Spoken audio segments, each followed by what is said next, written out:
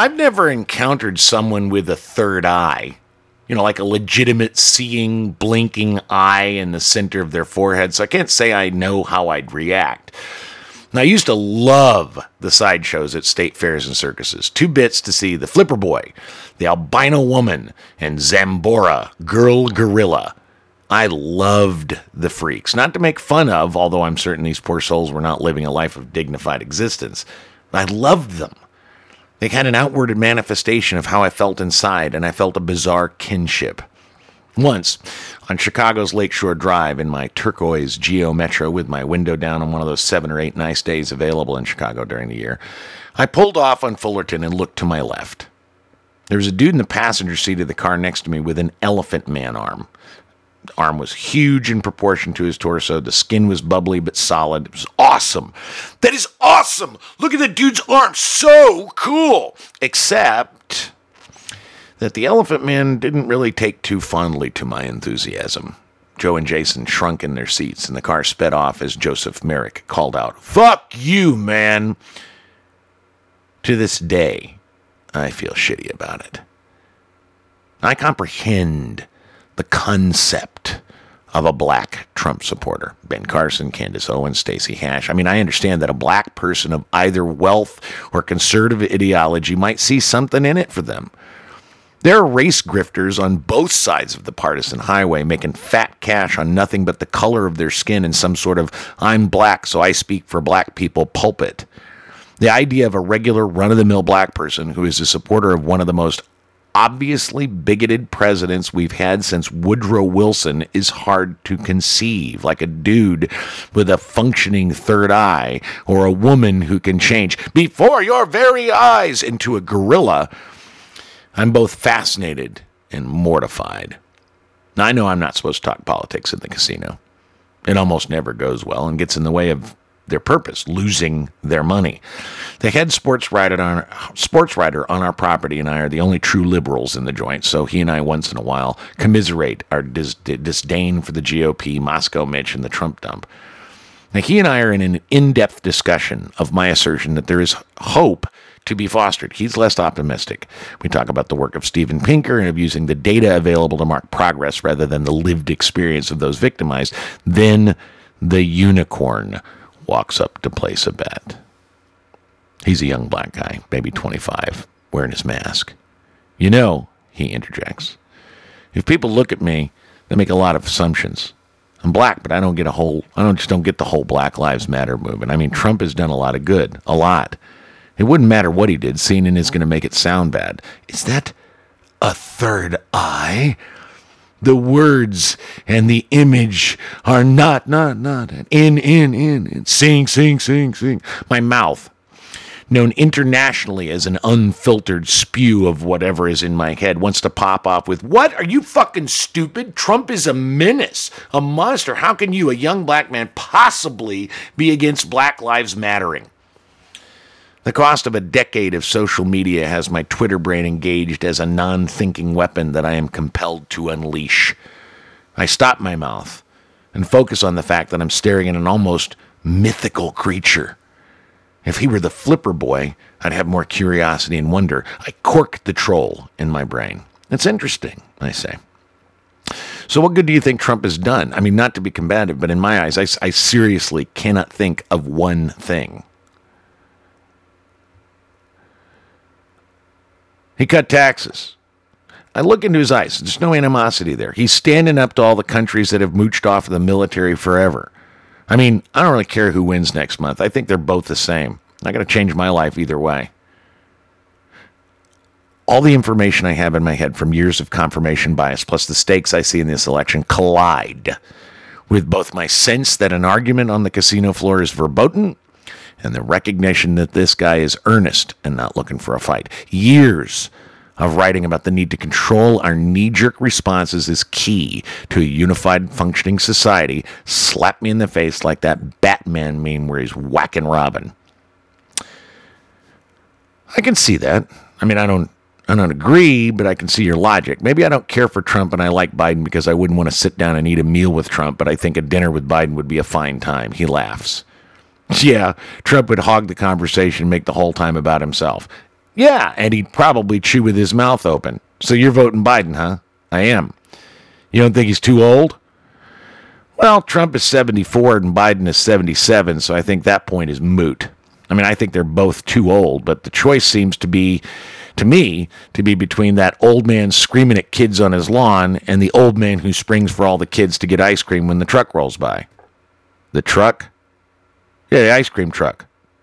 Never heard of it. The sports writer who's been silent pipes up. Don is a lot older than he appears, and we all three laugh. The unicorn places his bet. Pleasantries are exchanged as well as a fist bump. He moves to the bar. I still don't truly understand the idea of a young black American supporting Donald Trump. I do understand a disdain for Black Lives Matter, as that movement shifted in the last year from advocating police reform to a wholesale push to eliminate police altogether and an academic orthodoxy of racial separation rather than unity. On the other hand, I am a classic leftist who believes that the disease of our experiment is income inequality and the fight between Wall Street and Main Street rather than racial divisions, who believes in reparations but bristles at justified riots and looting, who does not embrace socialism whole cloth but looks for a healthy blend of socialism and regulated capitalism, who is seen by the far left as a racist Nazi and by the far right as a drooling libtard. And it occurs to me that I might be the freak after all.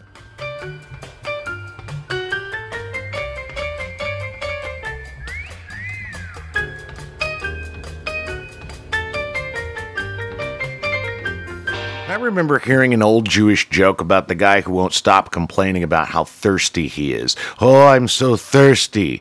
So someone finally gets him some water, and everyone's relieved that his kvetching stops. Then a minute later, he starts moaning, I was so thirsty. The slow descent into delusional pain is a remarkable thing to behold. Even more bizarre is when you realize that it is you who is causing the follow-up. In 1989, after living in my truck for 4 months, getting certified in Illinois to teach, getting hired as a library substitute, and leasing a crummy studio apartment in a building smack up against the neighborhood crack house, I was mugged. It was after a night of playing jazz. I left my horn in the truck and decided at 3:15 a.m. I needed some Shoney's breakfast. There was a Shoney's just down the street. As I strolled past the Granville Red Line stop, I was hit in the back of the head with a board. 3 young black men, teenagers really, proceeded to kick and punch me, demanding my wallet. I made the mistake of trying to fight back, but I was prostrate. My punch kind of held no power, and the result was an intensified round of kicks to the ass, to the stomach, to the face. They ran off with $14. Now, for weeks after, I found myself telling the story. The people I told for a while gave me that requisite sympathy and horrified reaction. Once the black eye I had received faded, though, the story elicited less and less response. It became that thing that happened to Don. I also found myself expanding the story. As the responses became less, the teenagers became grown men. As less sympathy came my way, they had gang-affiliated clothing. They all 3 had boards and hit me with them instead of kicking me. And a closer friend than most pointed it out to me. He said, "You're exaggerating your mugging, dude. Why? I mean, you were mugged, right?" I hadn't even been aware of the increasing drama of the tale. It just sort of got grander in scale with repetition. I came to understand that I was hungry for that initial reaction, the sympathy, the center of conversation, the horror at my plate. I liked being seen as a survivor of crime. I'm being mugged became I was just mugged, which transformed into I survived being mugged to did I ever tell you about that time I was mugged? Now, of course, I'm Irish and born in the South, so colorful exaggeration just comes with the territory. But this was something different. I was mitigating my trauma of being beaten in the street with the good feels and empowerment that came with being seen as both a victim and a survivor. Now, in 2010, 4 social psychologists from Stanford University published an article called Victim Entitlement to Behave Selfishly in the Journal of Personality and Social Psychology. All right, the researchers randomly assigned 104 human subjects into 2 groups. Members of one group were prompted to write a short essay about when they felt bored. The other group was to write about a time, quote, a time when your life seemed unfair. Perhaps you felt wronged or slighted by someone. Now, after writing the essay, Then they were interviewed. And then, as a follow-up, they were asked if they wanted to help the scholars in an easy task. Now, the results apparently were very surprising. Those who wrote the essays about things being unfair were 26% less likely to help the researchers and were rated by the researchers as feeling 13% more entitled. The researchers also found that members of the unfairness group were 11% more likely to express selfish attitudes. So that's the thing. And I've written before about the lens we use to see the world and how that choice determines so much more in our terms of our behavior. And this is actually a perfect example. The more you focus, turns out, the more you focus on how unfair things are in your life, how victimized you have been, the more you see it all around you and the more selfish you become. Case in point, when C.N. Wilson, a professor at Wilfrid Laurier University, had her car broken into overnight, her conclusion was not that of a particularly well-adjusted citizen. I mean, she immediately determined that it was broken into by police because she is BIPOC, which is shorthand for victimized member of society, and is a defund the police activist. So accustomed to seeing herself as a victim and survivor, Wilson, without a shred of evidence of any kind, determines a random vehicle break-in to be in lockstep with her continued victimization. Her lens is fixated on her own victim status, and so anything that can fit the narrative does. This lens is empowering while at the same time debilitating. I'm convinced that Wilson genuinely believes their car was broken into by police, yet her conviction, in the face of no evidence nor any rational reason for authorities to rifle through her stuff, is no more compelling than any other random conspiracy theory. Her sincerity is no more the truth than the president's conviction that mail-in ballots are fraud. Now, we've all read about the existence of confirmation bias, the strange phenomenon that posits we believe improbable things that fit what we want to believe, so we can't fault those so ingrained in the attention and power of their own victimhood narrative. We all know one of those people, the kind that prove the rule that misery loves company. I am encouraged that actual victims of harm are receiving more attention and justice. I suppose if a side effect of that authentic reparation is that more and more faux victims come out to complain, gain attention, and become distractions from real harm, it is little more than having to put up with that miserable person seeking attention. That person who was so thirsty.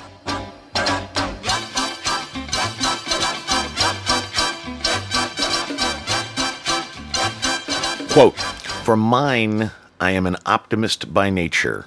My reading of history is that the world has always stepped back from the edge of disaster. Against all odds, here we are, alive and kicking." That's Rabbi Leibel Wolf.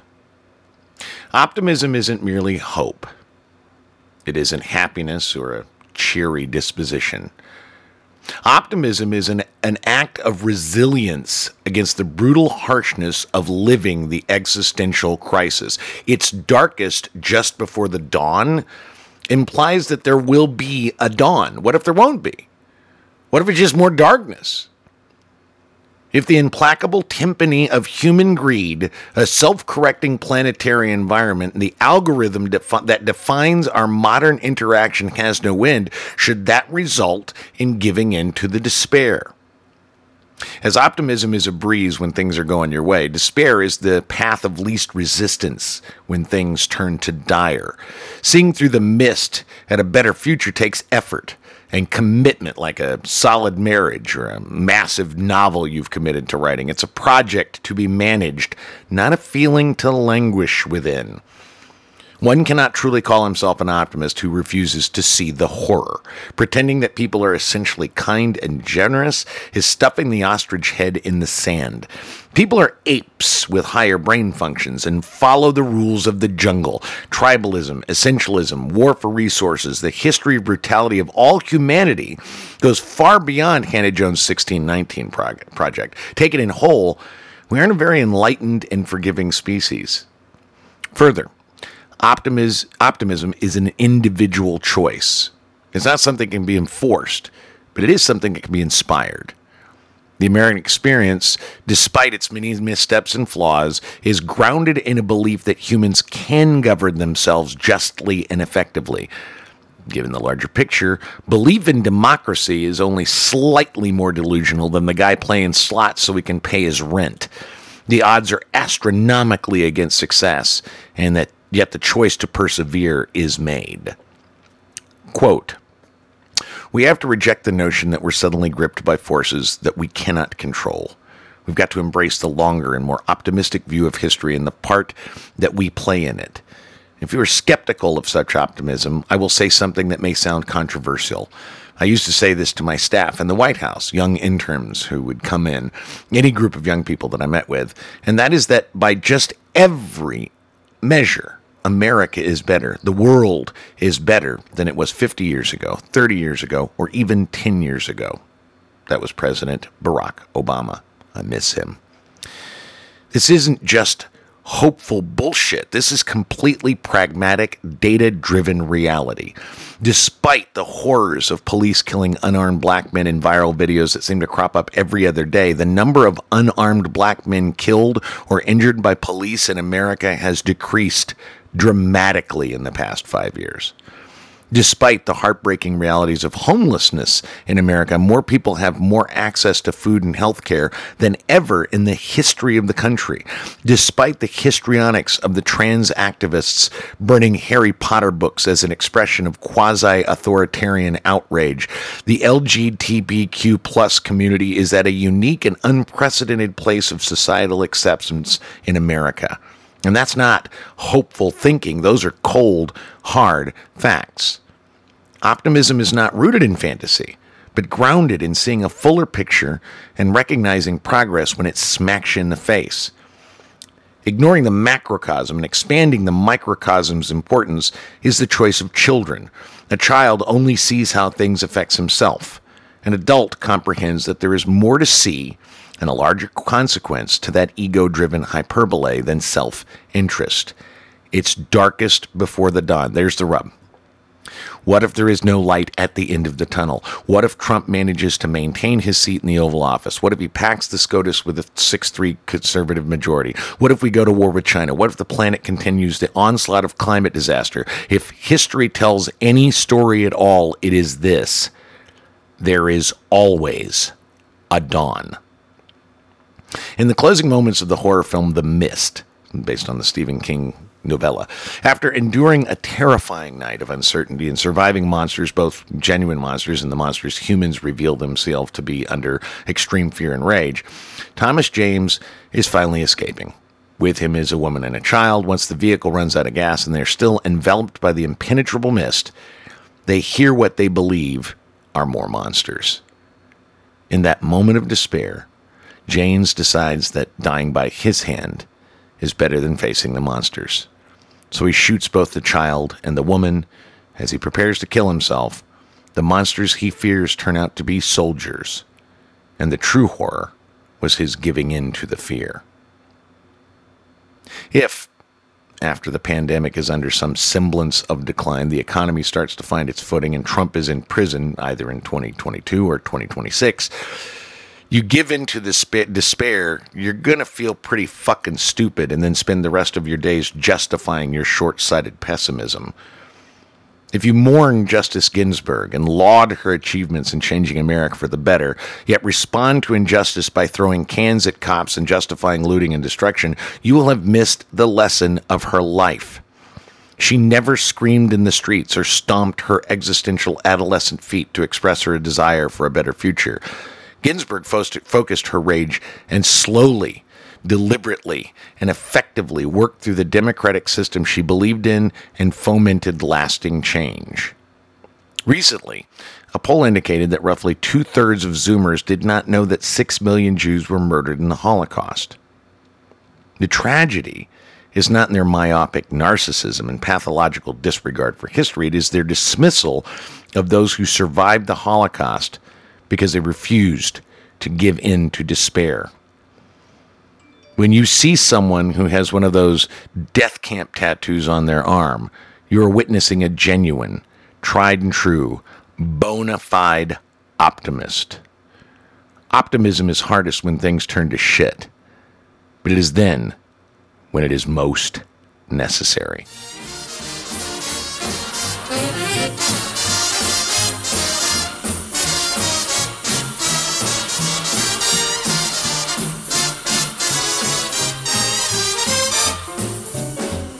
Peculiar Journeys is a weekly podcast featuring stories and thoughts from an arrogant, overly confident white guy.